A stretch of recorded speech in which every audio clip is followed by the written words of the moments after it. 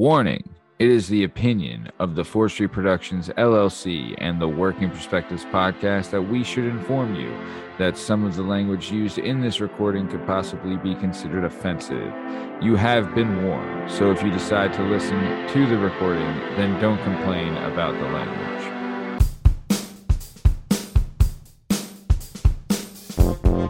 Hi, hello, how are you? Thanks for stopping by. Today we're going to talk to some real people about some real things, living real lives, doing real stuff. This is the Working Perspectives podcast. I'm Matt Lavelle, accompanied by N-Dub's favorite son, the one and only J-Dub Justin Richardson, and our guest today is the man, the myth, the mountain, Dave Raskop. J-Dub, are you ready? Bing bong. Yeah, I am. Bing bong. Love it. If in case you're wondering, you can find all our stuff on all podcast platforms and YouTube at Working Perspectives Podcast. You can hang out with us on Instagram at Working Perspectives Podcast, and you can join us on the Twitter and the TikTok at Working P Pod. If you'd like to be a guest on the show, please email us at workingperspectives@gmail.com. And for the love of God, she's beating me to death with this. Just like and subscribe so my wife leaves me the hell alone for doing the show. This is the Working Perspectives podcast. Let's get this thing started. Let's go.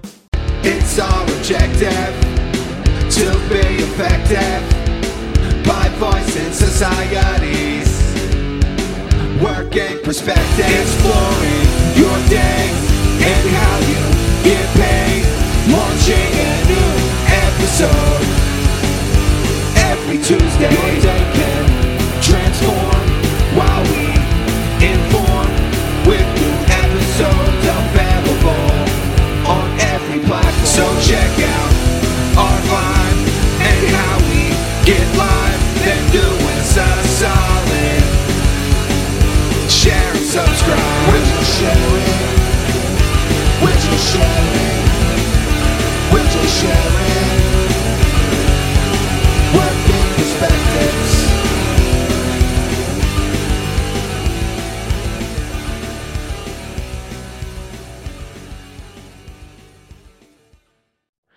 All right, Jalen Dub. Let me tell you about this guy. All right. So on the show today, we have the Dapper one, as he's known, as the Dapper Dave Raskop. So little history, little Working Perspectives podcast behind the scenes history, huh? Little bit. Dave has been scheduled to be on the show twice before. We had some conflicts and we had to reschedule. No big deal. Contract disputes. Yeah, contract disputes, his agent's a real stickler, let me tell you.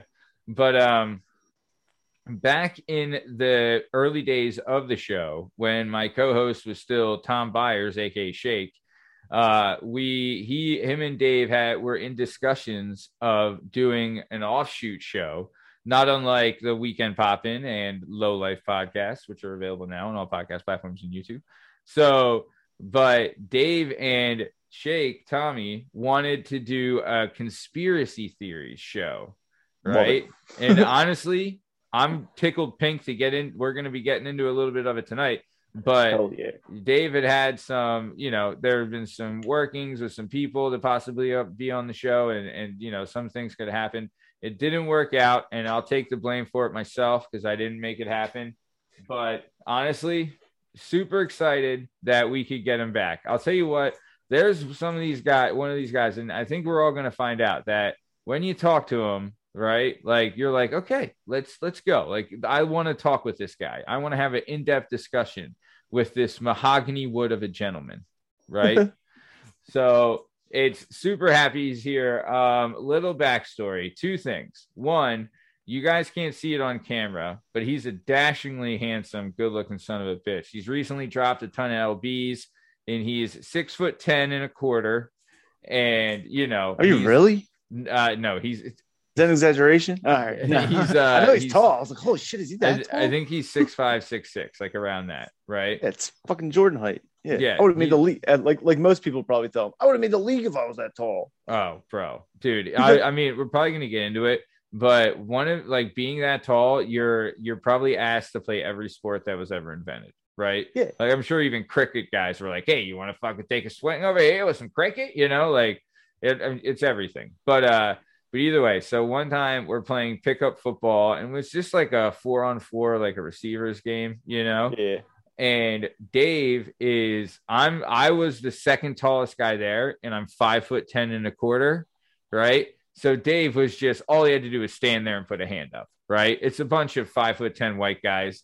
We're not, I don't have a 36-inch vertical, so it's not happening. But I was getting so frustrated with him that he could do it. That one time I was covering him on a play, and we're running the routes, and I'm legit like punching him in the stomach, right? And like elbowing him and pushing, like doing the most pass interference ever. And he still caught the ball. And I was fuming, mad, right? This just big like old... puts his hand on your head and just shoves you away. Like, that's exactly what it was. It's me there, like, give me the ball, and him just being like, all right, bub, one hand. Yeah, it's exactly what it was. But but either way, then later that night we go out to a bar. I don't know if it's still there. Would you know Hat Tricks? Is Hat Tricks still there? Yeah, I spent a lot of time in Hat Tricks. I haven't spent a lot of time. I've been there a few times, nothing crazy. But we were in there, and it's a gang of us, and we're all hanging out, and we're leaving Hat Tricks, after last call, and we've been there all night. I stole a pool cue, right, from Hat Tricks, and we get to the car, and it was Dave's car. Dave was driving, and he hadn't been drinking. He was, DD, designated driver. And we get to the car, and I break the pool cue over the top of his car. And, then I ended up sleeping on like one of our buddies' girlfriend's floor that night. It was just a weird, we went into her house through a fire escape, or into her apartment through a fire escape. It was great. Total badass thing. But yeah, so either way, he's a very, very smart guy, very intelligent. He wears glasses, so obviously he's got a high IQ. And I'm really happy that it did take a little bit, but we're able to get him on the show.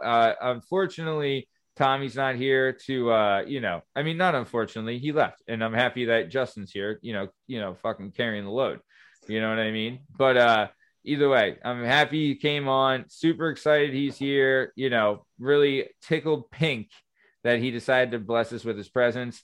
But Dave, before we get started, I would just like to ask, have you seen the movie Bohemian Rhapsody? And if yes, what'd you think of that piece of shit movie?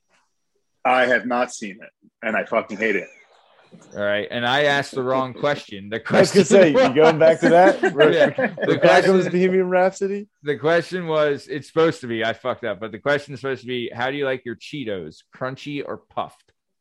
Crunchy every time. All right, see, Jada, everybody says crunchy. You're one of Cheetos, crunchy. I'm a the only puff one boy. good. If cheese balls, man, but yeah, that's Cheetos it. That's why I say puff, is because of cheese balls. Everybody, dude, that is, you're legit. Probably we've asked this question like 6 times, Justin, maybe. Yeah, and all puff, or all crunchy. But everyone goes to cheese balls. Everyone goes to cheese balls. If you're gonna do a puff, it's the cheese ball. Yeah. And if you're and otherwise, because there's only one brand of the crunchy, anyways, is Cheetos. No other, all the other hard ones are trash. You got to get Cheeto brand. Yeah, I don't mind crunchy. A little Cheetos in a party mix. Throw it in a party mix. In a party mix, yeah. That's all. It's all generic and together. Yeah. By itself, the knockoff Cheetos can't stand alone. But no, absolutely, absolutely not. I'll tell you what, I do love a good tub of party mix. Party mix is a good time. I will say that. Big fan of party mix. Big fan. So. Dave, happy to have you on the show, pal. How are you, brother? Dang, finally glad it worked out. It's been a long time coming. Yeah, legit. You were booked, I believe, last March. So yeah, thanks for sticking with us. I'm glad you made it this far. Hey, man, me too, pal. We're just gonna keep chugging. We're at time of recording. We're about to. At time of recording, we haven't aired our 100th episode yet, but by the time this airs, we'll have aired over 100 episodes. So, yeah, man, just we're doing our thing. But you were there. Absolutely. You wanted to be there early doors. You know what I mean? I want to be the early ones. Which episode? Yeah, you got to keep track. Did we record episode 100 already? Yeah. Oh, yeah. Oh, son of a bitch. Why didn't you say something? We should have danced or something. Well, you got to have some sort of so here's, I guess I'll have to. I mean, I could leave this in, but if you want, Justin, you can still be on episode 100 because it'll be recorded next Wednesday, December 15th, and then episode 100 airs December 17th. Oh, you're doing like because the pop-in will end up being a 100th. Yeah. All right, I'll be in on it. Okay, yeah, nice. It's good. I have a couple people coming back. I have Party Boys coming back, right? Oh, hell yeah. Obviously, Strong Stem will be there. I talked to Dirty D. She might pop in. No pun intended. And then I talked to Shake. See if we get Shake on. So maybe we can fucking hook him in one time. Yeah, man, reel him in. One time only. You got to give it to him. He was there, without him, the whole damn offer falls apart. I'll tell you that. So, but either way, enough smoking Shakes, fat cock. Let's keep it moving. So we got a lot to talk about today. I do want to get into this before we get started. So, sure. Dave, are you good to talk about the conspiracy theory show and the idea behind that? Yeah, man. We talked about just, nothing too super serious and some of the lighthearted stuff. Nothing. Yeah. Comedy first, as always. Comedy first, absolutely. Everybody loves some good alien talk. Maybe some Bigfoot type stuff. That end of the conspiracy theory spectrum. Yeah. We're not political warriors on this show. No, I don't want to. No. Bigfoot's not a Democrat or Republican. Right. He's a goddamn American. Absolutely. It's a Green Party. Yeah. No. If you wanted to get in some like National Treasure kind of ish, Nick Cage kind of stuff going on, maybe with some little aliens thrown in there, kind of gimmick, right? Some crop circles, all that. I don't know anything about those National Treasure movies, but yeah. Oh, they're fire, yeah. Oh, they're so good, dude. The Freemasons. I'll have to check them out. You don't know the Freemasons? They're good. I know all about the Freemasons. Dude, you haven't seen National Treasure 1 or 2 with the Nicolas Cage? I mean, Justin, I know your feelings on Sir Nicholas, but I'll tell you, it's good Cage. It's good Cage. Did you ever see? They're fun. Yeah. Did you ever see Mandy? No, I've been meaning to. I want to see that with Nicolas Cage. That's good, Nicolas Cage. It's like it's got animated parts in it, and that's a movie. It's a chainsaw fight. Watch it. Regardless of Nicolas Cage, watch it. Mandy, it's great. What's it on? I don't know. I watched it on demand a couple years ago. Okay. So it's been out for a couple of years. Yeah. It's not brand new. I mean, 2019, 18.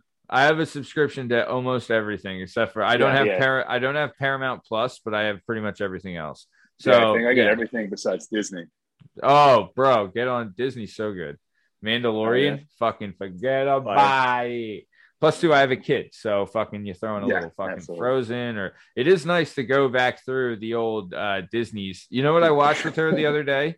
Do you remember the cartoon Robin Hood, where Robin Hood's a fox? I was just gonna say that's the best animated movie. So good, so good. There's a song in that gets so overlooked, and I looked it up, and Mumford & Son did a cover of it, and it's like "Not in Nottingham" is the name of the song, where it's like every town has its ups and downs. So good. Just so good. What were you going to say, Justin?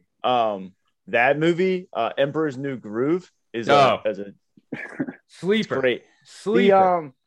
The Hercules movie it's not as good as the other two, but it's up there. The Hercules is good. James Wood plays the devil. And Danny DeVito plays the sidekick. There's a little too much singing in it for me, but it's good. Dude, DeVito is so good. I loved when he would say, like, going to Thebes. Stuff down, like fucking DeVites. You can't beat the DeVites, dude. But even like, dude, I can't wait to show her Lion King, right? We watched like Lady and the Tramp, fucking so, dude. Even just like it amazes me how they got like the scores to those old movies. You know what I mean? Like the musical scores are like it's all orchestra. Right, it's incredible how they did. I don't have children. I just rewatched Ratatouille not that long ago. Ooh, that's a good one. That movie's so good. That's a good one. That's a pretty good one. Yeah. It's pretty good. Yeah, nice. So, all right, but yeah. So, Dave, are you cool? I want to start off. I do want to get into a little conspiracy talk, right? Because cool. Absolutely. I do love it. I do love it. So, what is a conspiracy that you like? One of your faves?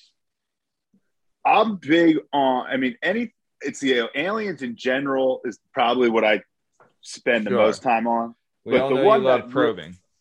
Yes, absolutely. Big fan of the probe. Hey. Yeah. No, sorry. Keep going. No. Okay. Just one thing specifically. You guys know anything about Skinwalker Ranch? Skinwalker Ranch? Yeah. No, I've seen the documentary's on Hulu. I think it's on Hulu. I haven't watched it though. My buddy he's told me, and I've gotten a brief rundown of it. Shout out to Hunt for the Skinwalker. Yeah, go Hunt for the Skinwalker on Hulu. Go ahead, Dave. Yeah, I mean, I think it's on Hulu. I don't forget what I watched it on, but basically, Skinwalker Ranch is this ranch in Utah that has all the paranormal activity, UFOs, Bigfoots, just creatures showing up, crazy people coming there, all on this ranch on Native American territory in Utah. Wow! So it's documented. There's books about it. There's this guy Robert Bigelow, who owns what I think Motel 6. Yeah, but he's big into spacecraft, like legit. Like he has a spacecraft company. He was on 60 Minutes talking about it and aliens and all that stuff. So and he funded it for years. The research there. Wow. So I mean, this is a popular. Like you can find tons of stuff on it. The movie, tons of podcasts talk about it. There's Skinwalker Ranch. Skinwalker Ranch, man. There's some, everything on one, 3 mile. I don't know how you define sizes of ranches actually. Right. Yeah. We'd say it's by leagues, right? Isn't that how they measured it back in the day? It's 3 leagues. Sure. It's fuck that is. But dude, that's like, I mean, of course it would be in Utah, right? Come on. Yeah. That's the thing. Have you heard about the one where they're in like a mine and they like break through a wall, and behind that they see these aliens walking around? They're gray and they make eye contact with them, and on the other side it's guys with machine guns, and they separated everyone in the mine and they told them that's not what they saw, and the one guy had heat burn on his chest, like from the thing just held its hand out, and he said he started getting hot. And then they like shut down the mine and stuff. Like there was some underground like lab that they had like stumbled upon. I forget what documentary that's from. I would love my to thought on that is there. Yeah, I mean, if you think about this sort of stuff, if any of this is possible, I guess it's all possible, right? Yeah. I mean, if you've got interdimensional Bigfoot, why can't there be aliens in a mine? Right. Yeah. Dude, I mean, alien life exists on this planet, and I'll tell you where it works. Fucking Applebee's. Tell you that right now.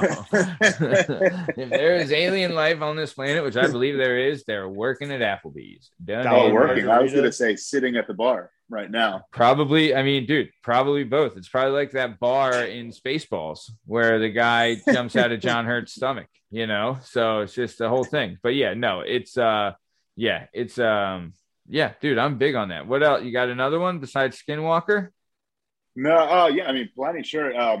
Does jet fuel melt steel beams? Does it? One of the classic. That's the 9/11 like conspiracy that like the jet fuel couldn't have melted the beams to collapse the building. Yeah. Oh. And Tower 7, how did that collapse? Or Building 7 or whatever. Yeah, no, you're right. Tower 7, Building 7. It's just there's a lot to that one. That's one of the things that if you really like look at it, it's less of a conspiracy, more of like they just messed up. Yeah. It gets they dropped the ball. A lot of stuff from that Fahrenheit 9/11's been proven not true. Like that whole story about there was like an insurance claim that was taken out like a month before and stuff like that was proven not to be true. But like the building was full of asbestos and it was deemed to be like it had to be taken down. Yeah, like you could talk about that forever. And they were like, they'd have to take it apart floor by floor, and whoever owned it was like, it would cost 3 times what the building's worth to do that. Because of the asbestos. Yeah, to like safely do it in New York, and then it collapsed. Yeah, I wonder who was their insurance provider. Like, is there like, do major buildings now? Like, I know that they all have equipment breakdown coverage, but like, do you think like you're a major building now? Well, you know what? There is terrorist coverage, right? Like you can't get terrorist coverage. So like coverage from a terrorist act where it has to be deemed like an act by foreign party against America. I've studied all of it. Got my P&C. No big deal. But But I would think every building has insurance of some sort, because planes have hit buildings before, not on purpose. True. That one baseball player. Yeah, the little biplane. Yeah. So like, I don't. But like that plane, the building collapsed. It's got to be worth more than $1 billion. Yeah. Yeah. Right. Yeah. The whole building. And the people inside and the equipment inside. And all the claims that are going to be made, forget about it.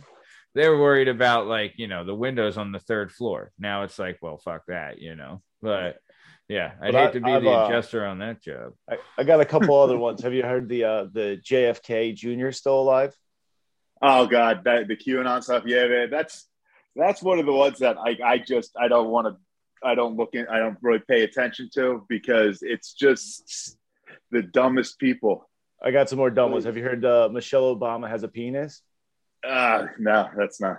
There's like pictures online where they show her and stuff. Like, look, it looks like she has a dick in this picture and a dick in this picture.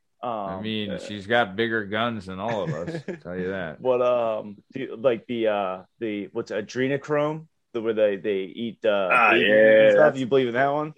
No, I certainly don't believe in it, but I have heard. You heard it? Yeah. Jesus. Like that used to be less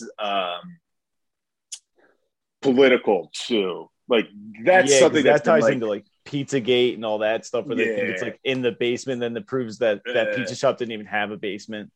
Right. So it's like that comes from kind of like satanic panic type thought. So like that, so like that's what's one thing. That's the other thing about like the QAnon people. They just steal part of like some of the dumbest things from all the other conspiracies, and they wrap it up into one bigger dumb one. Wow. So like the JFK Jr. being alive and then coming back to be Trump's vice president is just so crazy to me. Just on the concept of like, he's going to do all this and be vice president. Like, he wouldn't be president. Like, what? He's like, look, you gotta not only am I alive, but I'm going to be vice president. Yeah, being president was a real headache. So I needed to be dead for 4 more years. Yeah. The presidency, that job was killing me. Not JFK. JFK Jr., his son who crashed the plane and passed away in the 90s. There's like a conspiracy that he's alive, that he didn't really die, and that he's gonna come back. JFK, blown away. What else do I have to say? So nice. Let's all right. So I don't want to get any politics on this show, because that that gets down a weird tunnel. But then let's not go there. But if you haven't seen it, check out National Treasure 1 and 2. And a little side note to that, the chick in that movie sat behind me at the World Series when we played the Yankees in 2009. So right there. The love interest? The blonde chick. Yeah. I don't know her name, but Hot Pants, we'll call her. I don't know. But either way, so let's keep it moving. So got a lot of stuff to get into tonight, and it's going to be a good one. So our boy here, the dapperest of Dave Ravscobs, born and raised, land is free, home of the brave, Lansdale, Pennsylvania. He's more in Hatfield, right, Dave? Right? Yeah, I grew up in Morgandale, and then I moved up to Hatfield. I moved to Hatfield 9th or 10th grade. Nice. All right, so just a couple miles up the road. Right, you're still Lansdale adjacent, land is free, home of the brave. So you did public school K through 12, then you went to Montco, which stands for Montgomery County Community College, for those not in the Philadelphia area. And for our international listeners, we do have international listeners, FYI. So while you were there, like we said, you're a tall drink of water. You've been asked to play every sport that that there ever was and there ever will be, and you tried a couple of them, but never took anything really seriously. But you kind of fell in love with golf, which everybody does, and you love shooting little hoops. Shooting some hoops. Absolutely. Yeah, I'm not much for organization, so it's all conspiracy. Those organizations. Yeah, absolutely. I got better things to do than to be in practice after school. I need to get the hell out of that building. So Yeah, but like legit, you were asked to play every sport. Oh, absolutely. Yeah. People, I mean, I'm a big guy, man. I'm tall, big, and then people want me to play football, so they realize that's eye of the beholder. Oh yeah, everyone would have taken that. Football, volleyball, baseball. I wish I played volleyball, man. I love volleyball. Dude, that's something that people have been saying. Like apparently, and I guess I never really played it in like a real setting, you know? Yeah. But apparently volleyball is like, if you can play and like you got a decent team, like it's a fucking time, right? Yeah, like, man. Yeah, I had a work team. We had a work team at one of my jobs, and it was fun. We were the worst team in the league, but at least it was still organized enough where the games were fun. And and you were like crashing the net the whole time, I assume, or oh yeah, I was just spiking, dominating the net. You're spiking it into like Carol from Accounting's face. You're like, fuck you, Carol. Bam. Yeah. Man, dude, I'll tell you, that is one thing. We used to do like a work softball game every year, and I pitched at it, through a couple gems, pitching some gems at the game. But yeah, dude, that's a good time when you get to do like a work, like physical thing, I was always a big fan. Show off a little bit. Yeah. But, nice. So, okay. So let's keep it moving. So when you're at school, right, you didn't do anything organized, but you would play like backyard stuff and playground stuff. Oh, absolutely. Right? Yeah. Yeah. What was your sports choice? It was definitely basketball, man. We would play tons at Morgandale, and then Morgandale's got nice courts too. Yeah, it was nice. And then what's the one? Parkside. North Willys. Yeah. Yeah, Lower Gwinnett. Yeah. So that's where I met a lot of people, Scumley's brother. yeah. But a lot of people playing basketball there definitely would, after school weekends, weeknights. Yeah. Yeah, they had big lights. That court was nice. Absolutely. Yeah, you would get games there all the time. They had a big summer league too there, didn't they? Yeah. Yeah, I remember that. So nice. All right. Well, let's keep it on down the road. So, all right. Nice. So then right now, though, you're doing a little gaffing. You doing a little gaffing going on? What's going down? Yeah. What do you shoot? The best I was ever What's your handicap?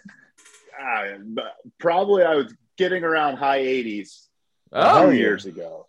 All right. And then, and then we're back to the mid to high 90s. Yeah, if I break 100, I'm hype. Yeah, man, that's how I felt the first time I broke 90. Yeah, I've been trying to break 100. We'll get there one day. Humble brag there a little bit. Jesus. Yeah, fucking A. But dude, I'll tell you, golf for me, don't get it twisted. I love whacking some balls just as much as the next guy.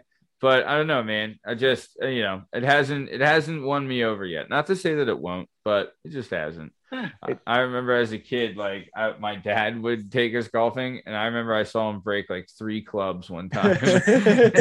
He was just like, he got after it a little bit. But nice, dude. I'll tell you this though, and I've talked to my brother about this, and like, as far as like concentrating on sports as like a kid, right? Like we did focus a lot of time to a couple sports, and I really wish if I had to do it over again, if I would have focused all that time into golf instead of the other stuff. Oh my God. It would have been like, dude, forget it. Right. Like, it's golf or tennis. If they would have shown me that when I was like 6. No, here's the thing tennis is rough, bro. I'm nice at tennis. Here's the thing about golf though. Golf, I think you need the most natural talent.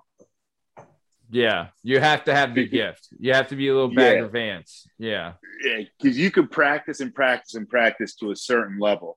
Yeah, but you'll never get to it if you're not there. Where it's like darts developing a consistency, like being able to swing the golf club the same every time with ease, where other people struggle to like form a swing. Other people just step up and just have it. Yeah, I would say I don't make the same swing twice in the same round. Yeah, just a shit show most of the time. Wow. Yeah. But when I hit the ball, I can hit it far. That's what saves me. Sure. You can put a little Bambino on it, you know? Absolutely. Yeah, nice. I'll tell you the key if you want to stop slicing, and I've said this on the show before, put a little chapstick, a little bit of chapstick on the driver at the head of the club, no slice. Free. There you go. Free advice. That's true. I'm going to try it out. Like, you can't fucking whack it like a duck, but if you just hit it, connect with it, right? And you don't have the clubs, pointing this way or that way. That doesn't put any spin on the ball, and you just fucking shoot it on down the road. I'm gonna try that. I gotta remember that. Yeah. No, dude, it works. I'm telling you. So let's get in this a little bit. So when you're in school, you're going through school, you didn't really do any did you do any after school programs or anything like that, or you're just left school, fucking went home, whacked it, played some video games, and then went to bed? Yeah, you throwing some hoops in there, Yeah. Whatever else you do during the day, I don't know. I wasn't not big in the organized North Penn activity. Yeah. I can't say I blame you. Dude, they must legit though. Every day they must have been like, "Hey, when are you gonna come out for football? Huh? Hey, you big guy." Yeah. I remember the coach was the security guard, and he saw me in the hallway one day. He's like, "What the hell? Why aren't you on our team?" Like, yeah.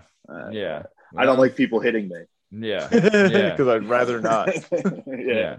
Yeah. I mean, dude, So nice. All right, so let's keep it moving. I want to get into your job. So your first job here, you were a pizza cook at Donato's. So I don't know if they're still around, but they were a pizza. Were they a chain, or was it just? They were definitely a chain. Okay. No, it was a chain. But I forget what their deal was, but it was supposed to be some sort of different type of pizza. I mean, it was a little bit different, but they just cut it differently, right? And I think they had some sort of different sauce. Maybe, I don't know. It wasn't very good. Got a lot of free pizza though. Yeah, I'm trying to think. Where was Donato's? Where was it? Where? What is that? Not Valley Forge, 40-foot and Allentown Road. Yeah. Okay. Yeah. I remember Donato's. Okay. Yeah. I was like, I remembered. I couldn't remember where it was. Yeah. It was all right. It was fine. Yeah. Nothing crazy. But you made all the pizzas? Like, did you slap out the dough? Yeah, no. Those were spoiler alert for the Donato's people. Already frozen and ready for us. Oh, so all you do was sauce them and cheese and toppings. And they had a thing. I was not very good at it. I was a very slow pizza maker, so they put me on the phones, and I was not a very good phone answerer. So. How old are you at this point? Like 14? 15. Yeah. 14, 15. I had no interest in doing this. Yeah. Did you dive into any of the free food? Oh, of course. I mean, you work there on a Saturday night. You're coming home with minimum. The one time I come with over 10, but at least a couple because people don't show up. They make 10 pizzas. I literally got home and put them it was probably the winter because I put them on my parents' back porch and there was 12 pizza boxes there. I'm just eating a slice or two a day for about a week. Dude, but I mean, even at that age though, if you're 15, I bet do you remember those kids that could polish off a whole pizza at lunch? You know what I mean? Yeah. Were you one of those, Daves? Could you take down a whole pizza? I could tell you, I had some embarrassing eating stories. So, I mean, if you would care to share. Well, no, didn't someone challenge you to a nugget eating contest and you put them in the ground? I buried them. McDonald's? Yeah. Wendy's nuggets. No sauce, right? No sauce. So this guy, I don't know if we can mention names. You can edit him out. It's unimportant. I know who it is. It was Wood. Yeah, Kevin Wood. Yeah. So I remember him. Yeah. So shout out Wood, fan of the show, listener to the show. Oh, bro, yeah. What up? Cool. Everybody is. Keep going. Yeah. Yeah. So for some reason, as 18-year-olds, him talking shit to me about how much we can eat is, fighting words. Yeah. So he challenged me to a nugget eating contest, and he wanted us trying to make it as difficult as possible. So he said, first you eat 100 nuggets, no sauce, no drink. So like 20 of us show up to the Wendy's on Valley that I was just talking about on Allentown and 40 Foot. Yeah. And we each order 100 nuggets. And whoa. So 20, we're sitting there. 20 kids order 100 nuggets? And we're just sitting there causing havoc. There was a cereal eating contest beforehand. Like literally, they went to the supermarket next door and bought cereal and milk and bowls, and we're having a cereal eating contest in the Wendy's while they're cooking the nuggets. Who is this? Wait, so you're gonna eat cereal and nuggets in the same day? No, I didn't.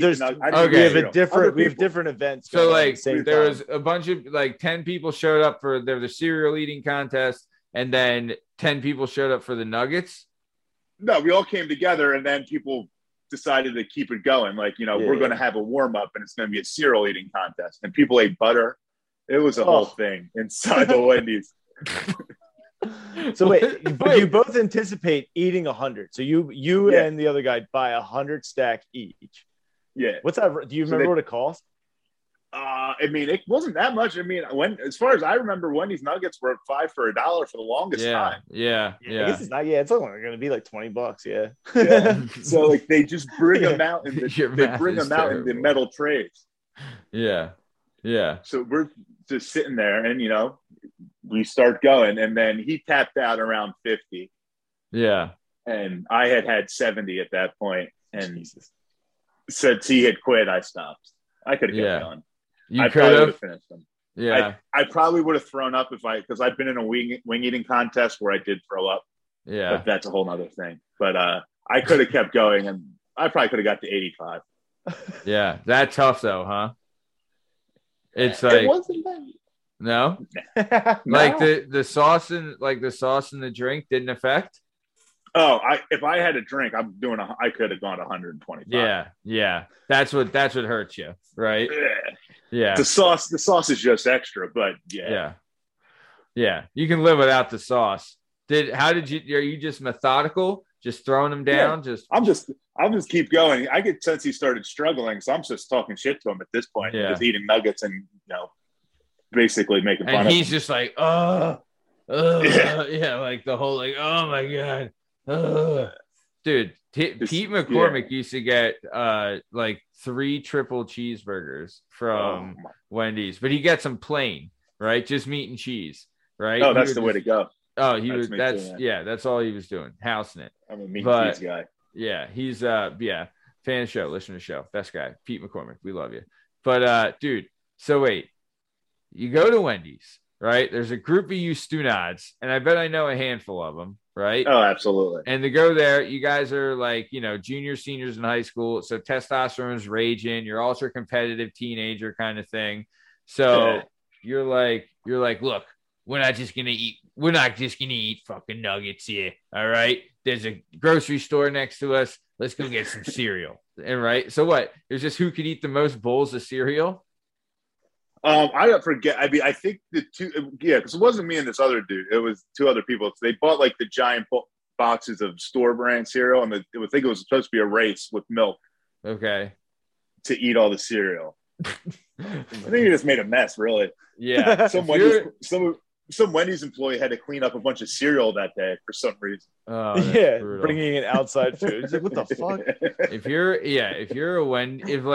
If you're the poor guy that's working at the Wendy's, like you have to be interested in what's going on, right? Like once you figure it out, you're like, okay, genuinely want to see someone do this, right? But then you're also like, I don't want to make 1,000 nuggets, right? And then you're like, I don't want to, don't vomit in the store. And like, please, whoever's eating the sticks of butter, you can like go shove off, right? Go take a lap. The poor fast food workers, when I figured out pickle races, just throwing 2 pickles against the window and watch them race. I was like 11 when I must have sold in a cartoon or something. I was like Billy Madison. It was Billy Madison. Is that what it was? From there on out, every time I was like, because I didn't even like the pickles either. Bloop, bloop. I think it was Billy Madison and Wayne's World. I think they both did it, but one of them did it. But either way, no, dude, it's back in the day, I guess until what was that one movie that came out where Super Size Me, right? When that came out, that damaged the fast food industry so much, right?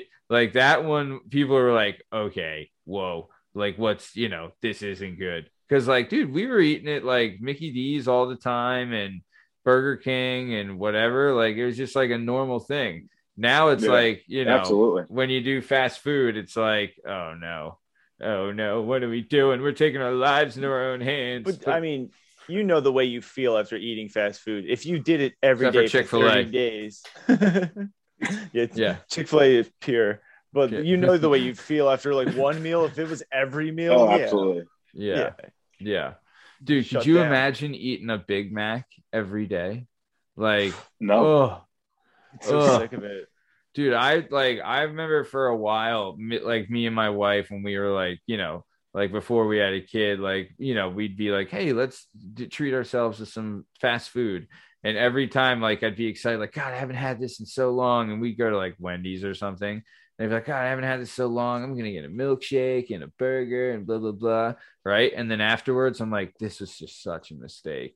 You know what I mean? Absolutely. Regret. Instantaneous. Dude, Wawa gets to be that way sometimes too. You know what I mean? Oh, yeah. I always am like, if I'm eating Wawa, I'm starving. And then I take 3 bites. I'm like, oh, I didn't need this.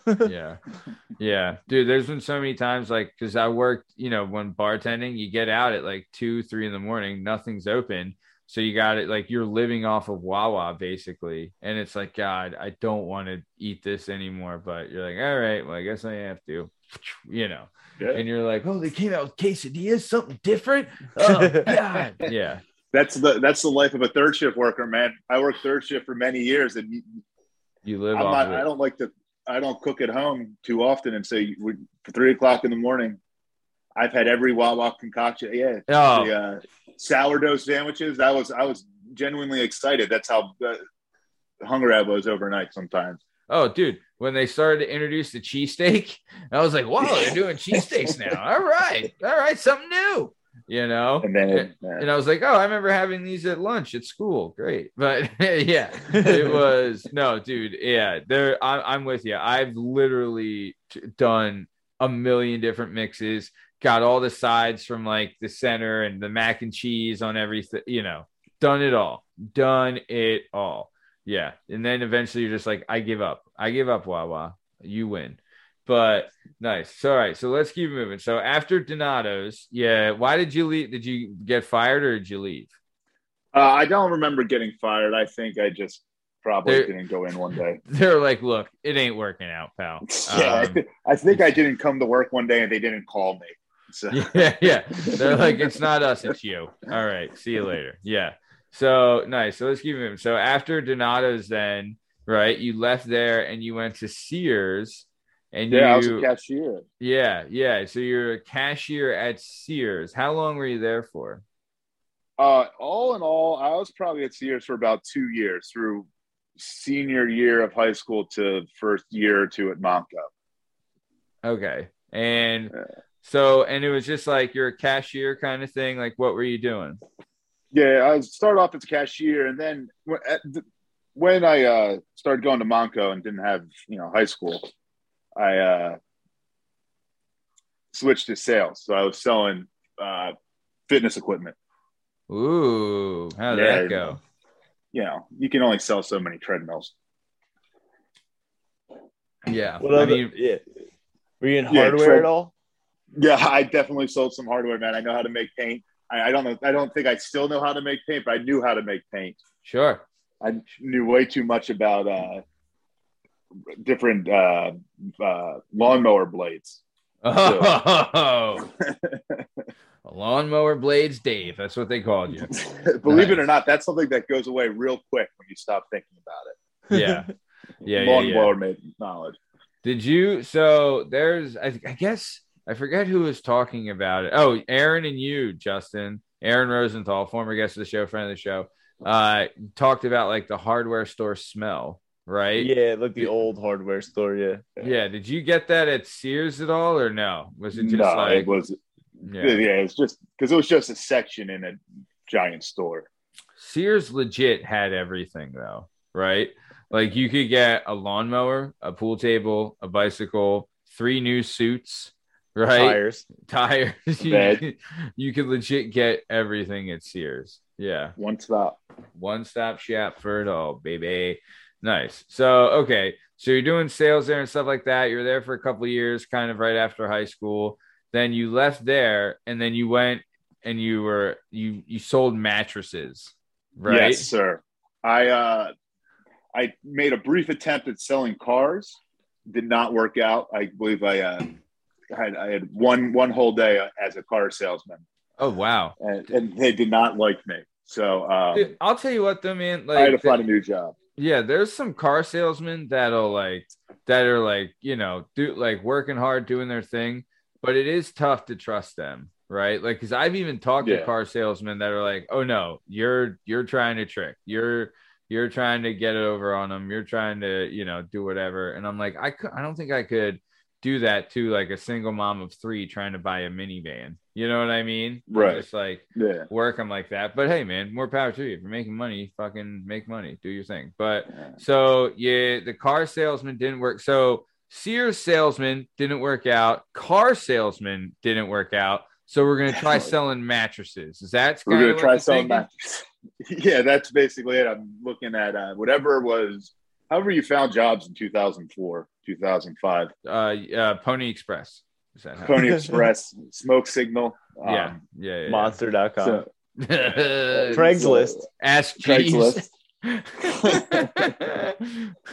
Nice. That's it. Most were like friends. Did you have a buddy who worked at this mattress store? Did you just walk in this random mattress store? No, it was the early internet job sites, man. Oh, Monster, nice. whatever it was. And it was called Mattress Giant. So I sold mattresses for about 6 months. Only in Mattress Giant. Ooh. There you go. Yeah, that's catchy. I still remember too much about bedding.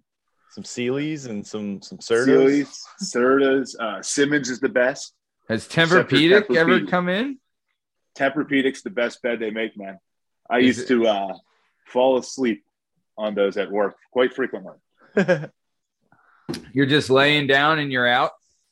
Yeah, man. You sit in a store where nobody else comes in for 5-6 hours, and you sit down on one of these beds, Tempur-Pedics especially. Yeah. Good night. Memory foam will get you. Yeah. Absolutely.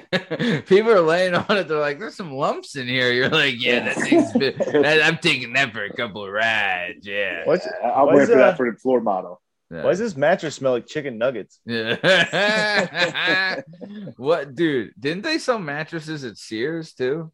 Yeah, absolutely. So you had had some mattress knowledge from your former employer at Sears. Yeah, I mean, it was far enough apart in the store from the treadmills that I didn't have too much overlap. Yeah, nice. So okay, so then how long were you selling mattresses? How long did that last? Probably about 6 or 7 months. Okay, and didn't something happen where like it was supposed to be commission, and then something happened where yours wasn't commission? Oh yeah. So like when they hire their hiring program, I forget the exact terminology, but basically you get a certain amount of money guaranteed to you if you don't reach a commission goal. But then if you get the commission goal, that money goes back or something.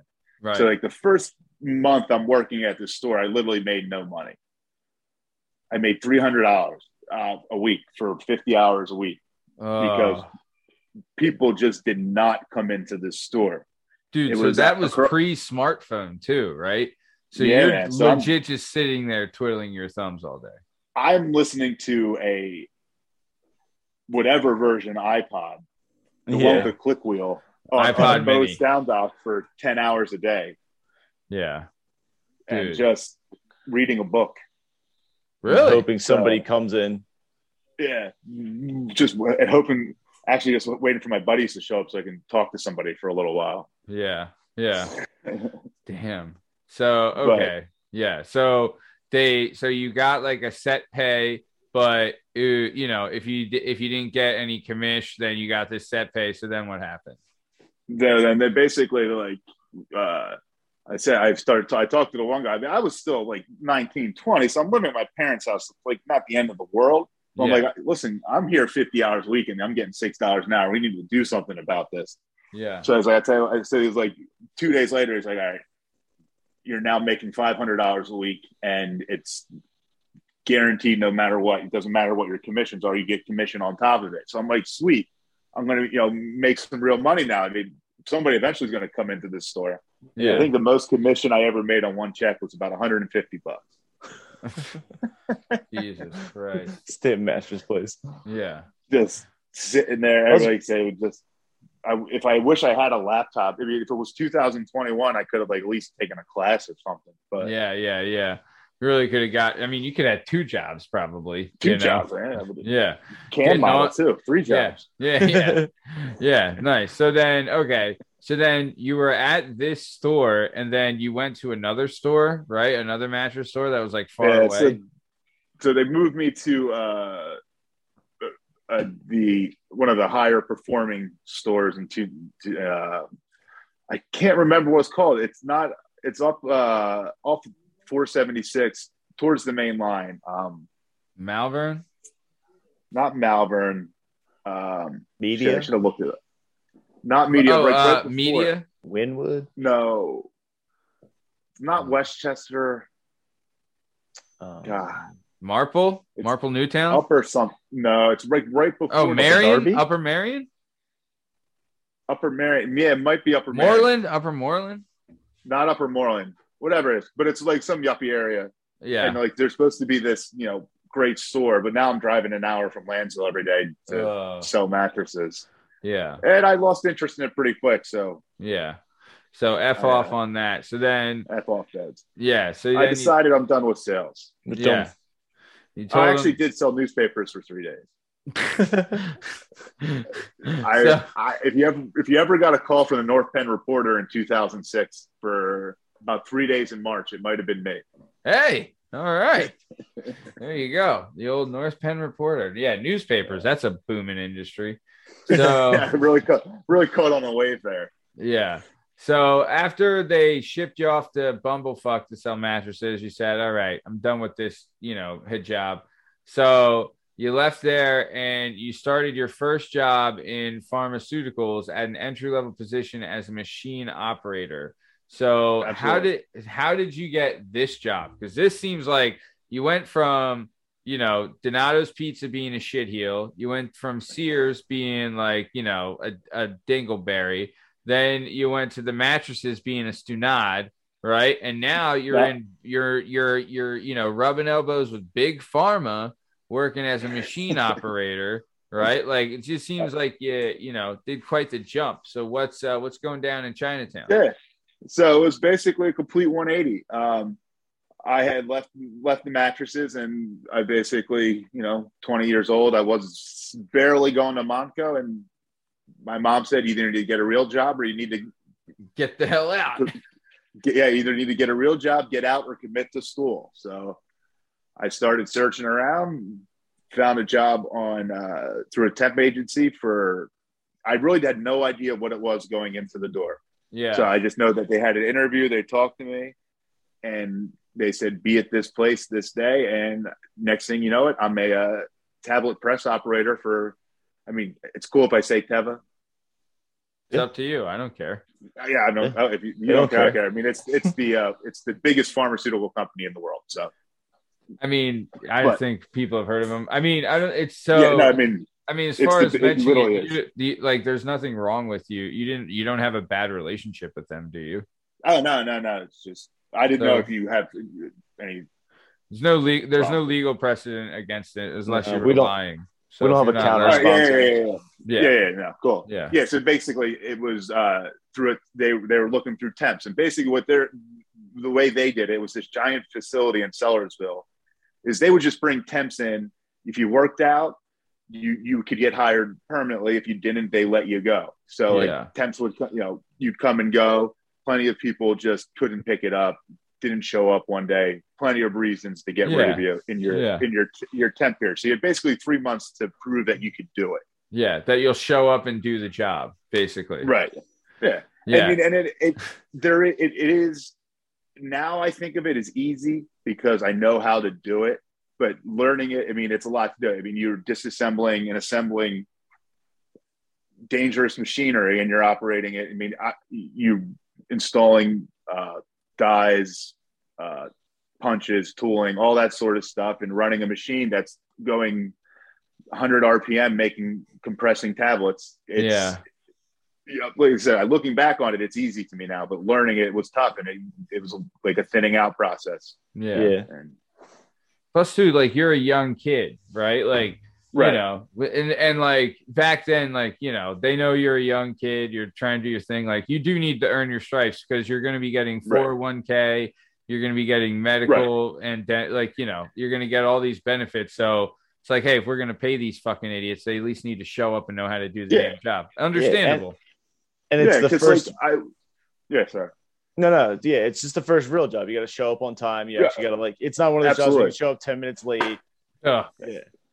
Yeah, that's what I was about to say. Like, I went from, you know, being a cashier at Sears with a bunch of other 18-year-olds to these guys who are there working there. You know, they're adults with families, and it's a real job. Real job. Yeah. Nice. So you were there, right? And you're there, like you went in as a machine operator, right? And you go in there. How does, like, what's the day-to-day life of a machine operator? So like you said, like you're working on a, like, I guess a tablet, like a tablet compressing machine. So how does that kind of work? Yeah, this is the kind of, like, you know, sorry to cut you off, but this is the kind of thing I love that we get to listen to on the show. So we've all taken medication, right? Some of us, even when we didn't need it. Hey-o. But we've all seen, like, pills and tablets and all these little things, right? And fucking whack them down and whatever. But where do they come from? Like, how do they get made? How is it like, what is the whole deal, right? Like, it's something that we've all been around forever, but we have no idea where it comes from and how it puts together. And that's something you're dealing with, right? So what was, like, the day in the life like for the machine operator, you know, the dapperest David Rascat? Yeah, because I remember, like, one of the first people that I talked to there, like, I just walking around the place, I said to him, like, I just assumed this was all done by robots. And this was in 2006. So, like, we're like, all right, so for me, I run a tablet press, your standard pill. It's called a tablet in the pharmaceutical industry, but, you know, your standard pill, your Advil, your Tylenol, to your, you know, your heart medication, Aleve, all of it. It comes from a tablet press. It's a rotary press. So it's machine basically the size of a refrigerator. And inside of the machine, there's a rotary press, and there's upper and lower punches, and there's dies. And what's happening on the machine is powder comes from a hopper and fills the die. And as it's rotating, sorry, I went over the camera. As it's rotating, the punches compress against each other. But it's moving so fast and at such a force that it's hard enough to make a tablet, and that's the basic operations of a tablet press. Wow. So depending on the size of the pill and the speed of the machine, that changes how quickly or how active you are inside of the room. You know, because you have to do your testing on a certain interval. You're refilling the hoppers, you're changing drums because at Teva, they had giant bins filled with material.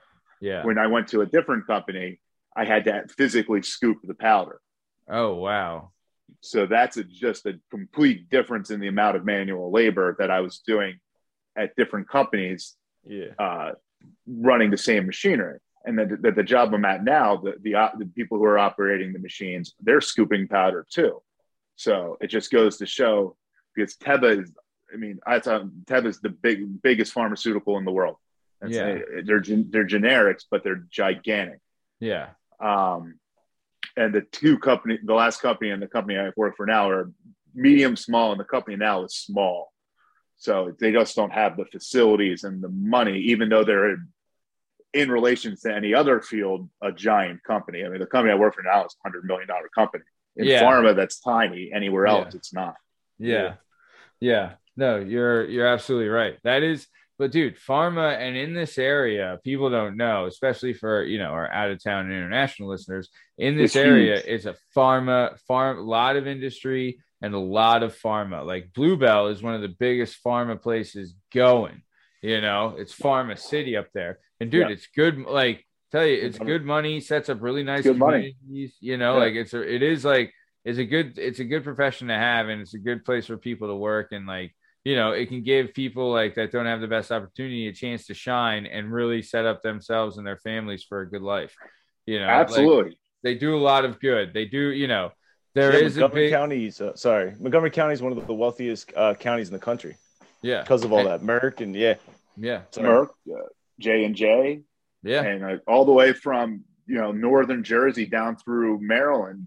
It's just there's tons of different companies, and I went from making $7 an hour as a cashier to making $15 an hour as a machine operator as a temp. I mean, it's they take care of you. Yeah, it's one of the things that made I'm doing this without a college degree. Yeah. So you can have anyone get in the right field. Yeah, and you can be taught on the job and learn. Absolutely.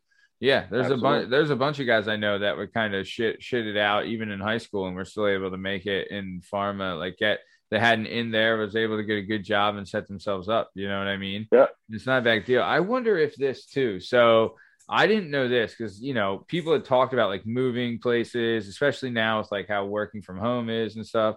And people had talked about like moving down south, maybe like to the Carolinas or something along those lines. And someone had told me that, one of the drawbacks of moving down south is that the medical care isn't as good, right? Like where we're at, and I think we take it for granted. We have Penn, we have Jefferson, we have Temple, and like, dude, CHOP is the #1 children's hospital in the world, right? Like that's fucking nuts, So like we have all these like really good hospitals around us, even like Grandview and stuff, like, not major ones, but good enough. Right. And like you have all these major hospitals around us. And I wonder if like, because we have like big pharma is all over the place here, I wonder if that has something to do with it, but I'm not sure. Right. Like you think they would go hand in hand. You got the drugs and you got the hospitals. What's going on? Yeah. But yeah. Temple's one of the top transplant hospitals in the world. Or in the country, or at least in the eastern suburb. Like a lot of people come that's the only reason people come to Temple. Yeah, transplant usually. Nice. And Penn just built a brand new. I don't know how much million, but huge hospital right next to the old one, right next door to CHOP. It's a brand new building. It looks crazy. Oh, it's nice looking. Yeah, it's huge. Yeah, it's crazy too. Penn's in like University City. That's legit an island surrounded by shit.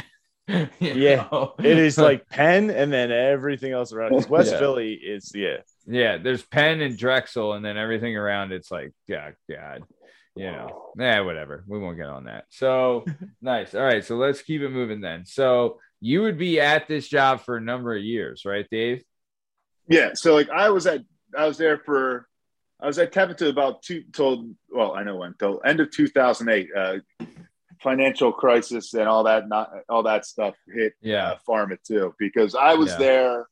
I was working overnights there at that point, and I remember just going weeks without doing anything, just sitting there and punching in and waiting and pretending to review paperwork or read the same SOPs over and over again, hoping that they'd make a batch. Yeah.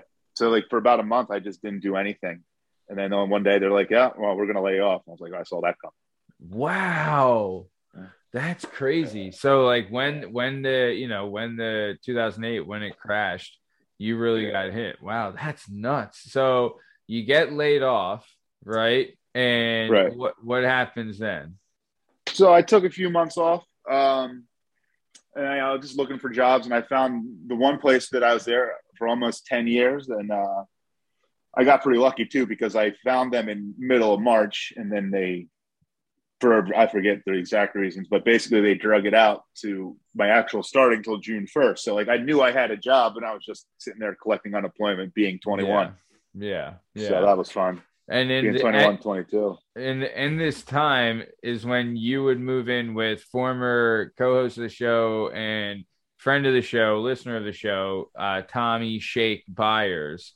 And his brother, you would move into a house in Culpsville that had, was it called Glanville's, right? Is that what you guys called it? All right. So We had an unfinished basement, and when we moved into this house, Tom and a friend of ours had the idea of building a bar in the basement. And I just so happened to have a lot of extra scrap wood for a unfinished project of mine in the past. And so I gave them all this wood that had been sitting at my parents' house for like a year and a half. And they decided to try to build a bar inside the house. And the bar was called Glanville's because one of them had a signed Doug Glanville baseball card, I believe. Love it. What was the project that you had all this excess lumber from? So at the end of high school, our plan was to build a box around this guy's car as the senior prank. And the three of us who decided to try to do this were not the most skilled carpenters. What kind of car was it? He had a normal sedan, like an Oldsmobile. Was it a teacher or no? A friend of ours. Okay. The guy who challenged me to the nugget eating contest. Oh, all right. So you got all this wood, and you were gonna do it like during school. Yeah, so we were building the box in my parents' backyard, and like I said, we were not carpenters, so we hammered all this wood together. Basically, just made a thing, like a shell. So it was basically, imagine 1, 2, 3, 4 pieces of not great wood nailed together. Yeah, like what's it called? Like press board or something? Yeah. Particle board, but not that flimsy, like a strong one, whatever. But we just nailed it all together. And it rained one day, and the wood got soaked, and it went about 3 inches into my parents' lawn. So that box was just in the yard for about 3 months. They weren't happy about that one. And then 3 years later, you would use the leftover wood to build a bar in an unfinished basement. And when you're 21, oh, that's the best. I love it. That is the best. And then they shut our power off, or shut our heat off. Oh, so Shake on the show, and you can listen to this episode. It's available on all podcast platforms and YouTube at Working Perspectives Podcast. But Shake had told a story when he was living in this house that someone had a genius idea that they turned off your heat, which is illegal because you have squatters' rights. Legally, they have to keep the heat on.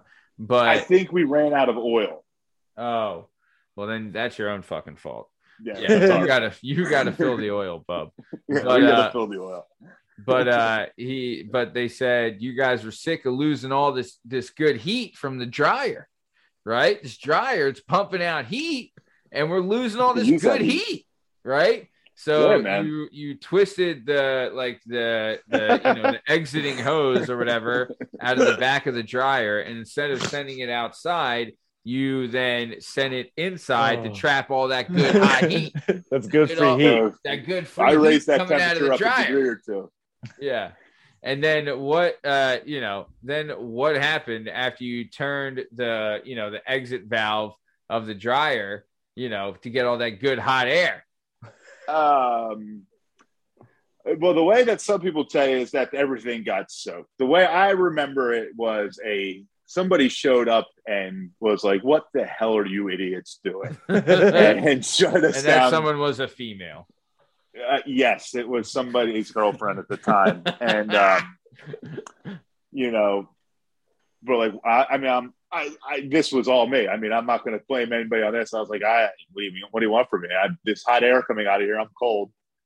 This legit, like, I didn't think about the rest. I guarantee that there was 5 guys that walked in. There was like, that's fucking genius, right? And then this one dude's girlfriend's just like, you guys are fucking morons, and this place is gonna be covered in mold, and lint. It's probably lint everywhere. Yeah.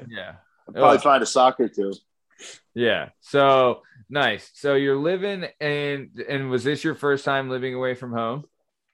Yes, but it was it was a good 3 miles away from my parents' house. So we weren't exactly on the frontier, and not just my parents' house, but their parents' house as well. We were all Lansdale, Hatfield. So everyone was just like a stone's throw. Yeah, a couple stone throws away.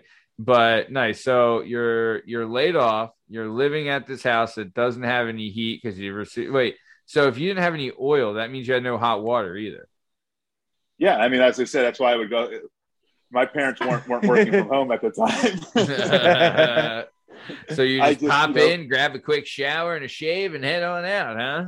Yeah, but from 2 to 4, no one's at the house. Shower, watching TV. Dude, when I lived in Manayunk, I lived at this house on Markle Street, 444 Markle Street. I think you might even have been there. But was definitely there at least a couple times. Yeah. So we were there but from like, I would say from, we would not pay on Markle Street. We wouldn't pay the hot water bill it would have to be from March until maybe the following November. Right. Like we just, we would go with cold water. And what I used to do is that because I had to get up early in the morning for work. So I'd wake up, I'd go downstairs, I'd put a tea kettle on, right? Then I'd go upstairs, right? And then I'd shower, right? And the key is, for all those listening, if you don't have hot water, the key is you got to be underneath the faucet as soon as like you turn on the water, right? Because that's the warmest like the water is going to be because it's sitting in the pipes. I'm telling you right now. If it gets pretty fucking cold. Oh my god, I would cry. I wouldn't. There's no way. Dude, I'm a baby. Like I tell you, I got in decent shape because what I would do is like I'm like shadow boxing for like 5 minutes. I'm doing like 100 push-ups, like like all this stuff before you jump in the shower because you want to get like your body kind of warmed up, and then you jump in there, and as soon as that water hits you, it's and So then. Once you're done like doing all that, right? You're I would go downstairs and I would get the tea kettle, right? And I'd come back up and I'd plug the sink and then I'd use the tea kettle to shave, like the water from the tea kettle to shave. And I'll tell you what, not a bad move by old Uncle Matty. But steamy shave. Yeah. Oh, at least dude, you have some warm water. I thought you were gonna pour the tea. I thought you were gonna let it cool. Yeah, I tried to figure out how you're gonna do that. Oh no, dude, because like there'd be times where I'm like, oh fuck, this razor is like really, really hot. Because the water, I mean, like the tea kettle would legit be like, burn it up pretty good. But dude, it's it's brutal. Cold shower, brutal.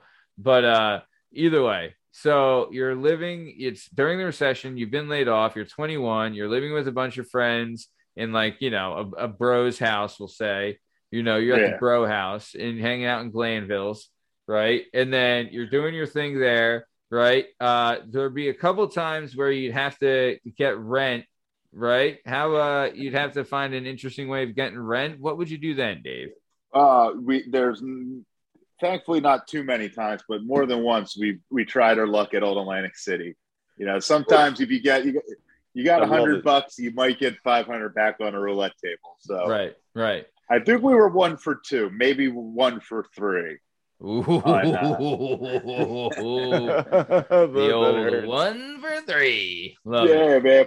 We'd be in the Hall of Fame if this was baseball, but not for gambling to pay rent. Yeah, for sure. So nice. Okay, so then eventually you would get a job, right? Yeah. So after so then you would leave like that company after you got laid off. You were done there, and you went to another pharma company. Is that right? Yeah. So I just basically found a new company, but it was doing the same job. Machine operator for a tablet press. Nice. The different pharmaceuticals companies who are making similar products have very similar ways of operating. Yeah. You operate a tablet press the same way. There's a bunch of different companies who make tablet presses, but it's the same principle. A rotary press with tooling and dies and going fast and hard and compressing the tablets. So, story, that's your autobiography, brother. Going fast and hard and compressing the tablets. Fast and hard. Yeah. Yep. That story of your life, babe. I write a book. Yeah. The book that will be written. But Nice. So you're back there. You're working for Big Pharma, right? You're hanging out. What was your shift? What hours? So at that company, I literally worked every shift. Originally, I was 7 to 3 first shift. Okay, 7 a.m. to 3 p.m. 7 a.m. to 3 p.m. Then I switched to a second shift, which is 3 to 11. Yeah. Ooh. I've worked that. I've worked all three. Yeah. Yeah. Then I went back to the first shift, 7 to 3. And then I went to third shift, which is 11 p.m. to 7 a.m. Dude, the worst. The absolute worst. Nope. I am a third shift man. Really? If I could work third shift when maintain my relationship, I would do it. What? You can live without the sun? No, man, you live with the sun in the morning. I played so much golf the year I worked third shift. I would get done work at 7 a.m., get to the course by 8:30, be in bed by 2, wake up at 7 for work. It's actually, I mean, look, the planet is peaceful when it's like you just get done work. Because I used to do the same thing. I would work 8 to 6, 8 p.m. to 6 a.m. Yeah. And then I would you'd get hours. done. Yeah, I would work 4 days a week, 4 10s. And so like Thursday morning, you're done work until Sunday night. So you're like, all right, your week starts, you get breakfast. And then, you maybe go to a shady bar in Norristown that's open really early. And then you see the weird people who drink before work too while you're in there. Before work, like you're going to work. There's a couple like hardscapers in there. And you're like, you're going to have a long day, buddy. Yeah, I was living in Manayunk at the time for most of my time at that company. I lived in Manayunk for 6-7 years. And there was the one bar under the train station that was open. You occasionally drive by it. Yeah, but it's a different thing drinking a beer, having a drink at 9 a.m. and it not being like a problem, right? Yeah. Like you get home. I'm not a big after work drinker normally. I'll occasionally have some, but I'm more of having a couple, out type drinker. But sometimes you just have to have a drink at 9 o'clock in the morning. Yeah, I think Peck Miller's was one of those places, right? In Roxborough, but it's dude, I don't know, man. Even like when I was bartending and I would be done at 3 a.m, 4 a.m, it would get to me, I don't know. It eventually would, like, we had talked and we had Aaron Rosenthal on the show, and that episode's available on all podcast platforms and YouTube at Work and Respect This Podcast. But he was on the show and he had said that he had developed like the third shift depression. Right. I think it was like a shift mood disorder or something that he called it, where like working third shift, dude, it could like when you don't see the sun and you're moping at a job that you're not in love with, I get it. It's like Dave said, dude, go ahead. Like trying to maintain a relationship. It's the issue. Yeah. Like if you can sleep when the sun's out. And like they said, I was single as anything at that time of my life. So like there was no, so like now I couldn't pull it off. But like if you can sleep when the sun's out, and like you said, you got to find something to do. You can't just go home and sleep. But if you have like an activity, okay. So like your saving grace was golf, right? Like, absolutely. That was like you're getting your exercise, you're getting you're the first one out there. It's like really early in the morning, so it's beautiful and there's a nice spring chill in the air. Yeah. The birds are chirping. Oh, I bet they are. Those birds were always chirping at you when you were single, weren't they, babe? Absolutely. Nice. So were you a machine operator the whole time at this new pharma place? No. So eventually I got promoted to quality assurance. All right. Which is basic. It's more of an observational role as opposed to actually operating machinery. I'm testing the product after the fact. I don't have the responsibility to run the machine. I have the responsibility that the guy running the machine person is, following all rules and the product is coming out as it's supposed to be. Yeah. So do they take that seriously, the quality assurance, right? Like, because Absolutely. They could be in a big heap of shit if they're sending out something that's messed up, right? Absolutely. And it's not even the fact that if it's messed up, that jams company. Obviously, things happen and there's recalls and procedures for all that stuff. Sure. But the stuff that really gets companies in trouble is then they lose control of their process. So, like, if you can't prove that you're doing things correctly, even if you are making good product, you can't prove it. So that's where the FDA and their audits and inspections comes in, and that's why they are so strict about it, and paperwork and documentation of all that is so important. Yeah. Nice. Okay. So then you're doing the quality assurance job here, right?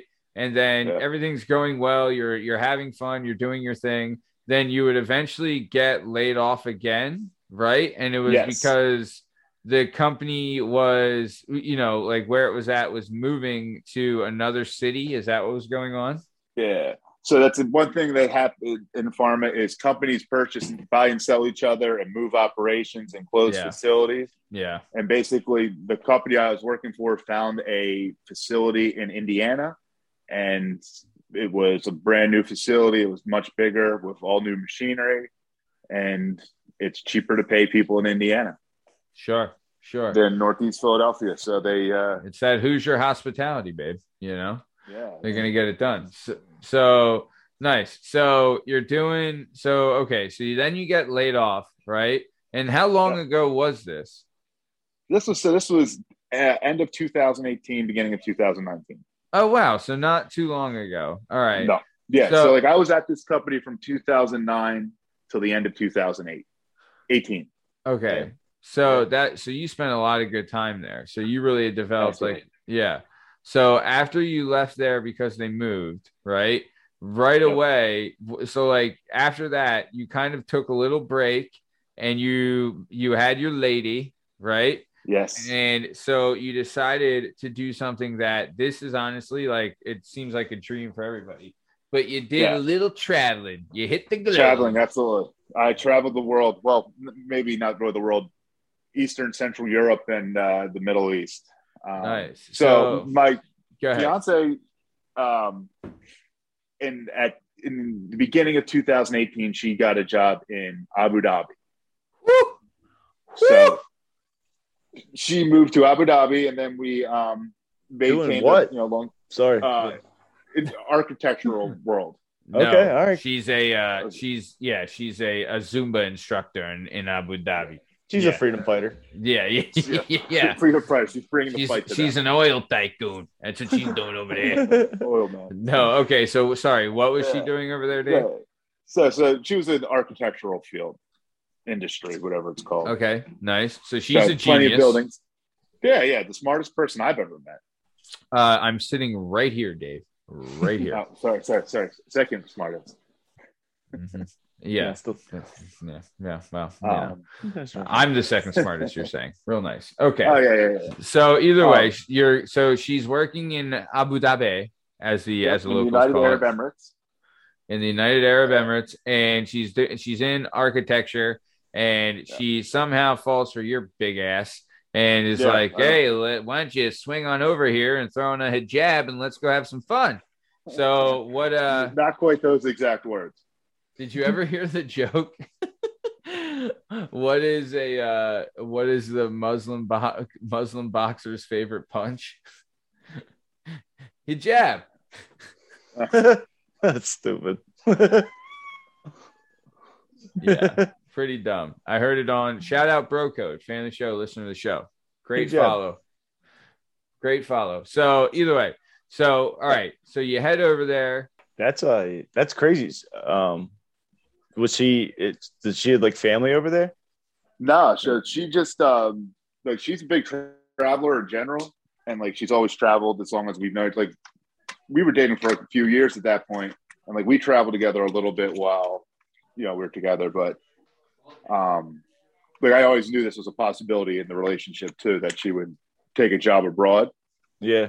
So like when I got laid off, it just worked out. So I was like, January of the next year, I just flew out and chilled there for 6 weeks.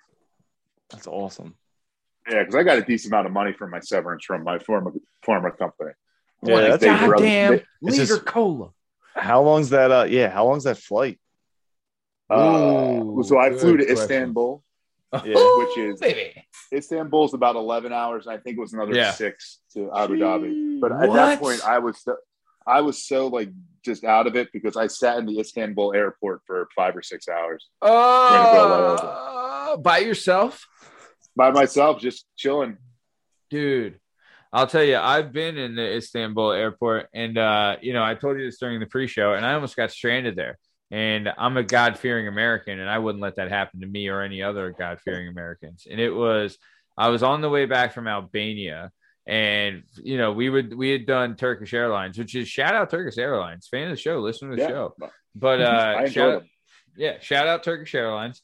But either way, did the same thing. Went JFK to Istanbul, and then Istanbul to Tirana, which is the capital of Albania.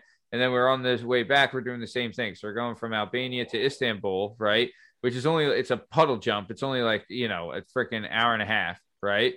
And then after that hour and a half, like the way we'd set it up is that the connecting flight from Istanbul to JFK, it was supposed to be like, it was a 3-hour gap, right? Yeah. So we got there thinking like we have plenty of time, right? And we're going through check-in and the processing and everything, and it takes forever, and it's a whole thing, and it is what it is. And we're looking at the TV, and we see JFK and like the gate, right? JFK flight, whatever, and the gate. And then next to it, there's writing, and it's in Turkish, but it's red. So I'm like, that's not a good fucking sign, right? So I'm like, and it's me and my wife and my in-laws, my mother-in-law and father-in-law. And I'm like, we got to keep moving. Like, we got to go. Like, we got to keep hustling, right? So we keep getting closer, like we're moving, and like it's a really, really big airport. Like where we came in and where our flight was taking off, it had to be like a half a mile away. It was really far. So like we're going, and I see a TV that's English, right? And it's our flight and our gate, and it's final call, last call. And I'm like, fuck. So I'm like, give me one of the bags. So I just grab one of the bags and I just start running. And I'm taking off. I'm like, I'm not getting fucking stranded in Turkey. Right. Like, so I'm running. I get to the gate, and they're like about to close up. I'm like, no, I'm American. And I'm with 4 other Americans, and we're getting on this plane, and I'm not getting stuck in Turkey. Right. So we eventually, they put us through. Here's something weird. Dave, did you have this? Is that when they pad you down, there's 2 separate lines for men, one for men and one for women. Right. Like they don't have the men have to go to one side, women have to go to the other. I didn't know that. But so either way, we ended up making the flight, making it back, watched at that point, I watched like the Avengers Infinity War like 6 times. So fucking good. But either way, so that's what was going down in Chinatown with me. But so okay. So you had flown to Istanbul, stuck there 5 hours, then you get another whatever. So it almost takes you a whole day to get to Abu Dhabi. And what did you think? How did you like it? How did it go? What was the experience? Cool. I had a great time there. To be honest with you, there was and it's pretty much it's set up this way for the expats and their visitors. I did basically what I would want or what I could do in any other major city in the world in America. I wasn't working. My fiance was working. So during the day, I just walked around Abu Dhabi, got out and just walked. Yeah. Did they have is it very tourist friendly? Yeah. And Abu Dhabi, Dubai, it's filled with foreigners. Oh, right? Really? Okay. So it's all people who work for these foreign international companies working in Abu Dhabi, Dubai, who live here too. Yeah. So there's definitely classes, who's a, I don't know what to call low wage worker versus who anywhere else. From her balcony, I'm just looking out at this parking lot, and it wasn't, her apartment was probably for Abu Dhabi, a low end apartment. But anywhere else, it's pretty nice. Yeah, it's a decent sized studio apartment with on the 10th floor with a balcony. It was but for Abu Dhabi. So there's overlooking this. I don't even know what it was, but this parking lot, and in the parking lot there's 17 Lamborghini, or maybe not Lamborghinis, but Mercedes, Audis, Porsche, Ferraris, all that. Just whereas instead of 22 Toyotas, Ultimas, yeah, and and the other thing is, when like the crown princes and princes are at places, because there was this seafood restaurant that was opening up on the bottom of her building, or like at the bottom of the building, like directly adjacent. Yeah. And all of a sudden you see 8 black SUVs tinted out black SUVs pull up. It's just this guy coming to try this new restaurant, but he's one of the brothers of a prince of a brother of something else. And just, it was like I forget exactly what they were called, like a hot pot restaurant. So seafood pot. Yeah. And it was this new thing there, and they just wanted to try it out. SUVs roll up, the people come in, he sits there, he eats, he leaves. Everybody carries on with their business. But is paparazzi following him and stuff like that? No. Okay. It's just like presidential kind of like, yeah. It's right. 8 Suburbans. Yeah. It's what you expect if like Biden was showing up, but it's just a brother of a brother of a cousin of a brother. I mean, it's not the main guy, but they're all billionaires. Not billionaires, but they got some money, that's for sure. They got plenty of money. Dude, but that's awesome. What an experience. And how long did you stay there? So I was there from about middle of January to end of March. So 6 what? Weeks. You were there for 6 weeks? Yeah, 6 weeks, yeah. Wow. It's cool. So you legit were like, you got some time in Abu Dhabi. Yeah, so like during the week, I would just hang out. I took some golf lessons. I would just walk around and just, and I was there at the perfect time because it's obviously the desert. It's the Middle East. Yeah. But from, January to March to begin to April, it's like 80. Yeah. 85 every day. Oh, whereas nice. April, May, it's 100, and then of course it's 115 in the summer.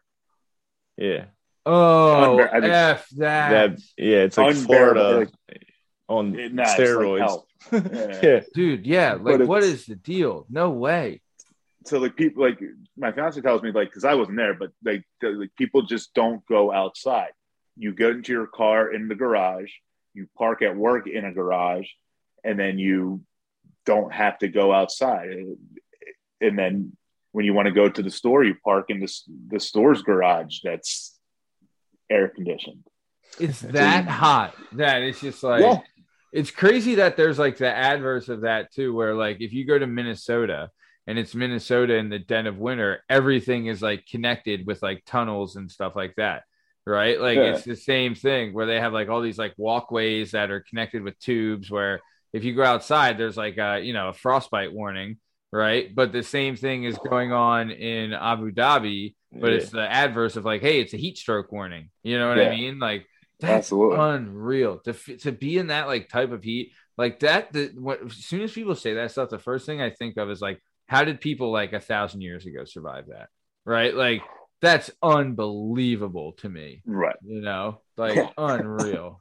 Because I mean, I've been in Vegas where it's been hot and it like, that's how I feel it compares to where it's like 110 and it's just scorching. Oof. That's tough stuff. But nice. Okay. So you did Abu Dhabi and then where else did you go? So before that, immediately after I got laid off, I met up with her and her family during the Christmas time in Malaga, Spain, which is down by Gibraltar. Okay, rocking it. So we spent a week there, and I climbed Gibraltar. Her dad got attacked by a Gibraltar monkey. Whoa! They're famous for that. I don't know if you know about that, but the Mount Gibraltar has these monkeys that will, just through history of people giving them food, they'll come up and they'll take it. So like they tell you to not have bags showing. So like you're supposed to put your bag under your coat because they know what means what. Like if you got a backpack, you probably got food in there. Oh, so you open that backpack, they're jumping on you. I saw all sorts of people that they just come up and they're on you. the one jumped on the guy's wife, woman, girlfriend, whatever it was. He just starts hitting the thing with his backpack, and you just do it and you move on. And what? It's just, how big are these? That's things? I don't know, 2 or 3 feet. They're not like, there's bigger ones, but like it's like the little ones that really come up. Right. Like the bigger ones know better at that point. Well, okay, so it's like the ones from like the one from Friends, right? Like that size. Yeah, I don't know Friends. Oh, like a little shoulder monkey. It can sit on the shoulder. It's not big. It's not an ape. It's a little like a pet monkey. Yeah, right. So but like there's some bigger ones and older ones that know that you don't need to go attack people for food because they just throw a bunch of food out. The little restaurants on there just dump old vegetables out there. So yeah, they know where the good stash is. Nice. So okay, so let's keep it moving then. So all right, so you did Gibraltar, you rocked it hard. Yeah. Where else did you go after Gibraltar? So then, I was in Abu Dhabi. So while in Abu Dhabi, obviously we went to Dubai, which is about an hour and a half car ride away from Abu Dhabi. We flew out to Oman for a weekend, which is on the Gulf in the Middle East as well. Another little. And is that like a nice like vacation spot or what's going on there? Yeah. So like it was a 2-hour flight. We can get in with our visas, or her work visa and my whatever it's called, visitor visa, let us fly into the country. So it was because we can't just go anywhere. Yeah. Over there. So we were able to just pretty much randomly fly out there on a weekend and go and just stay in a place called Muscat.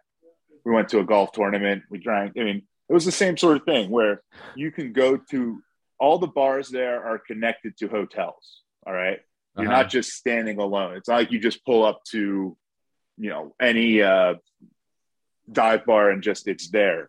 No, it's a bar that's attached to the Hilton. Yeah. The okay. Hilton. So that's where they're on. Yeah. But so that the hotel will have 8 different bars there too. Yeah. So like one's a sports bar, one's a nightclub, one's a wine bar, I see. Okay. So like so but those are the only places that can serve alcohol. So there's still and then there's restaurants. So like I think on Valentine's Day we went to the Ritz-Carlton to have dinner, and it's just there's just 10 super restaurants in back sitting next to each other because that's where you can go have a nice dinner and have a drink. Yeah. But so it's kind of like almost like a casino in a way, where like casinos have a ton of like different restaurants and stuff like that. So yeah, okay. Absolutely. So you're going there. It's all contained with itself. Okay. So it's like one big spot with like high end kind of bars and restaurants and nice things. Right. Nice. Okay. Yeah. So you go there, right? And you had some fun. Where else did you go? So then, I came home, hung out for a while. Then so she was living over there, and then we went. We met up in Istanbul for a week. Okay. A little over a week because a friend of hers was getting married there. We stayed in Beşiktaş. I'm probably butchering that, but I loved Istanbul.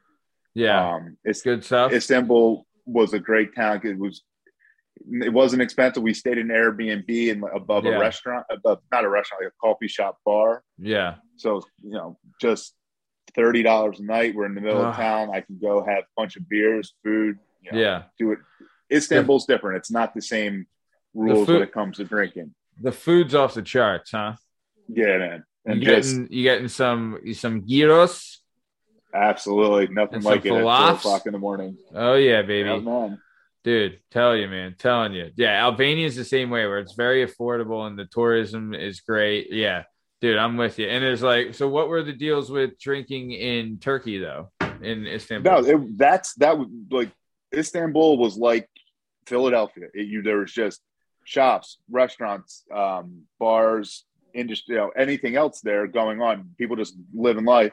But there was, you'd have a little restaurant. It wasn't connected to anything. You could go, I could go to just a restaurant on a street corner. And, the one night we were sitting there drinking till 3:00, 4:00 in the morning. Pretty much there was somebody who we were giving money to and who was giving us shots of tequila and Guinnesses till 4:00 in the morning. It worked out for everybody. Yeah. We were sitting there drinking, smoking, talking, and somebody was taking our money. Yeah, having a good old hoot. Having a good old hoot. Absolutely. Nice. Okay. So then after Istanbul, formerly Constantinople, where did you go after that? So we went to, then we did like a Germany and Amsterdam trip where we started in Amsterdam, took the train down into Germany through what's the first? Hanover. We stayed a night. So Amsterdam for 3 or 4 days, to Hanover to Munich. How beautiful was that ride? Like the countryside had to be just breathtaking, right? Yeah. There's some spots where it's, you're not going through a farm area and stuff like that. But yeah, you absolutely going through the mountains with the woods and the all of that. So you did Amsterdam first, then you went from Amsterdam into Germany. Yes. Okay. And how was that? How was Amsterdam? Amsterdam was fun. So like we were there during their Pride Parade. That was a whole other level of glad you support of going on. So that was a happy coincidence. I don't think we planned on that or knowing that was going to happen. Sure. And so you see you and your fiance Steven really didn't plan on that, huh? Like I said, happy coincidence. Yeah. But no, I had a lot of fun in Amsterdam. The red light district is something to see. Nice. It's just something to see a bunch of disinterested half-naked women on their cell phone fake dancing. Just being like, yeah, call me baby. Okay, what do you want? Okay. Yeah. I love you, baby. You love you, American. Yeah. They're just looking for it doesn't matter. At this point, everybody knows the deal. Everyone's looking for a specific woman. When they see them, they're going to pay for it. Yeah. They're like, look, your ass not that big. Where's the Latina lady? Okay, 3 doors down. Yeah. Thanks. Yeah, nice. Okay, nice. So then you left Amsterdam, you go to Germany, and then did you just visit one city? Where'd you go? Frankfurt or I know you said Hanover, but Hanover. So just because of the train, to break up the train rides. Yeah. Because it was I think 4 or 5 hours, maybe 6 from Amsterdam. Yeah. But so we stayed in Hanover. I mean, Hanover was nice, very, attractive, nice looking place, but we were there on a Tuesday in the middle of August. So there wasn't anything going on. Yeah. Right. So, I mean, part of the thing is but it's not really and we were only there at night, so we didn't really get to find cultural stuff. Plus, you've been traveling and that's a lot. That's a lot. Yeah. Travel days are tough. People don't realize that. Yeah, you just came from Amsterdam in the Pride Parade. Right. Now you're in Hanover, Germany. This is a nice town. Yeah, where's the pretzel factory? Huh? What's going on here? Yeah. I need some sourdough pretzels. Yeah. Where's your beer garden? Yeah, nice. So, okay. So then, you kind of just passed through there. Where was next after that? So then it was pretty much it was Amsterdam, Hanover, and then Munich. So we spent the next 3 or 4 days. I forget exactly, out maybe 5 in Munich, nice. Which awesome. I mean, we that's the thing I like. I'm not big on the hostels. I know that's a lot of what your people do who travel in Europe. So Airbnb is a nice alternative. Agreed. Agreed. In between the hotel and the safer, cleaner, and hostel. Yeah, I'm with you. Nice. And if you can do it, if you're gonna do that and you're gonna spend some money, spend a little extra so you can enjoy yourself and be comfortable. That's what the fuck's the point, right? I'm with you. Absolutely. Nice. Yeah, dude, that's awesome, man. I'll tell you, my company that I work for is based in Munich. So I one day do want to make it out there. How was Munich as a city? Munich was a lot of fun. It's very, you get a lot, I like the night doing out, especially when we're traveling these places, going out and staying out late. So bunch of clubs, you go there, the beer gardens. I had way too many pretzels, giant pretzels. Hey, what else are you gonna do when you're drinking giant mugs of beer? You're gonna eat giant cheese pretzels? Soup with your pretzels. Cheese soup. God, yeah, and some lederhosens going to town, right? Wiener Schnitzel. Yeah. Nice. Dude, but you're having fun, you're enjoying it. Dude, so you really were just taking down some fucking cold ones everywhere you went, huh? Yeah, man. So and then dude, that's awesome. Throw in just the random stuff you do when you're not working, and I was collecting unemployment. Nice. And then, I worked for that company for 9-10 years, and I was like, I planned on this for a while. I knew it was coming. I'm going to enjoy it. So basically, I took off in fall of 2019. Nice. That's awesome. Dude, what a fucking way to go, babe. You know? And you got it right before the shutdown happened, huh? Yeah, you got to see everything. Yeah. Could you imagine if you planned that in 2019 or was going in 20? You would have been shit sandwich. Or imagine we had a trip planned for April of 2020. We're going to Morocco for 11 days, 2 weeks. And Moroccan Airlines, if you're listening, you still owe me $1,100. Yeah, you motherfucker. Fan of the show, listener of the show, Moroccan Airlines. So boycott Moroccan Airlines. Yeah. Let's start it here. So nice, man. Awesome. So then after you get done traveling, you would then go back to Big Pharma, right? Yeah. And you would get back into the role you were in, the quality assurance. Yeah. So then I had a brief interlude at a box company. It didn't work out, but they never do. That was never do. Boxes, can't trust them. No. No. So then about September or October, or maybe end of July of 2020, during the height of the pandemic, I found out my fiance was coming back. So I started making, adjustments to move to Northern Virginia. Okay. So I was in the Hatboro Horsham area, Willow Grove, actually. Sure. At the time, and then when she was, shout out Willow Grove, great mall. Yeah. Great mall. Bloomingdale's. Come on. Anywhere Bloomingdale's and a Cheesecake Factory. Fucking forget about it. Oh. So sorry. So yeah, you're doing your girl's coming back from being not allowed in the country, right? Yeah. And then she lives in Old Virginia, right? Yeah, Northern Virginia, suburbs of DC. The Army of Northern Virginia. Yeah, sorry. Keep going. So you're about to go to Northern Virginia. So you're trying to set up like, hey, let's progress this relationship that we're both invested in, and you're going to move in, like working to move in with her. And so you were looking for jobs in the Northern Virginia area. Is that what was going on? Yeah, basically. So once it was confirmed, and I just started. There's not much. Like that's the thing that in where we're Philly area, there is tons of pharma. There's not down here. Yeah. And the DC, Northern Virginia area, there's just not a lot of that industry. Yeah. So I just kept applying at the one company that was here, and eventually they read my application, I guess. So the rest is now I'm working at. Yeah. That was October of 2020. So I've been there for about a year and a month or two. Nice, man. Dude, that's awesome, man. Good for you.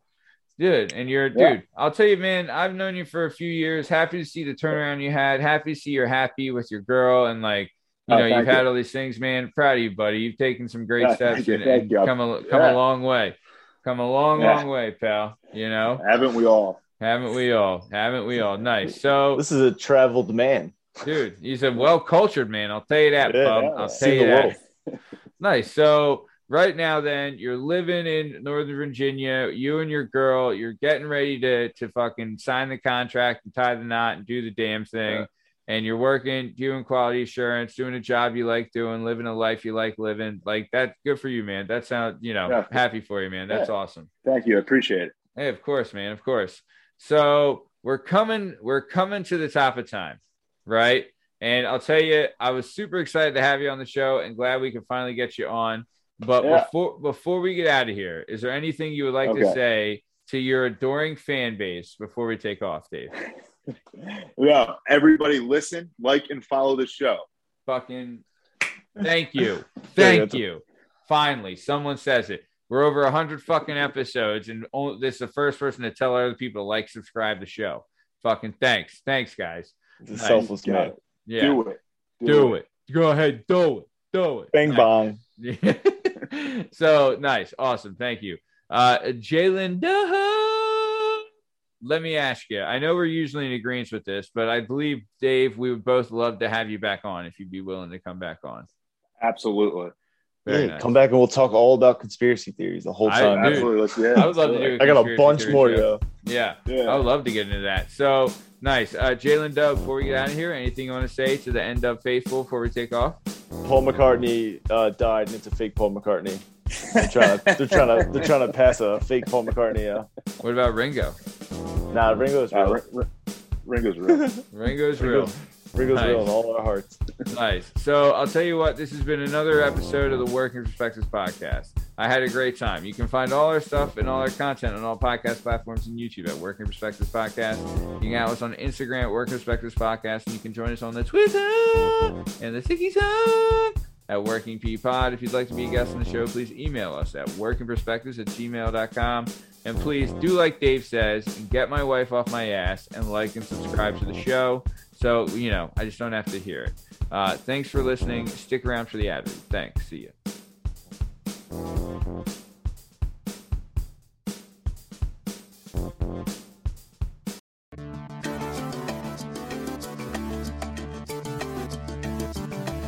Do you have a message or a story inside of you that you've been waiting to tell?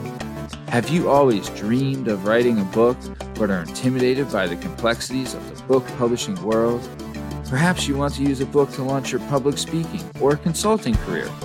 If so, please reach out to Scott and Bell Publishing, located right here in beautiful Philadelphia, Pennsylvania. Scott and Bell Publishing handle all genres and authors with all experience levels. Scott and Bell Publishing gives authors 100% creative freedom and a higher royalty split. They can be found at www.skotbell.com. That's www.S as in Sam, K as in Kite, O as in October, T as in Tom, B as in Boy, E as in Edward, L as in Larry, L as in Larry.com. That's Scott and Bell Publishing, where the authors go.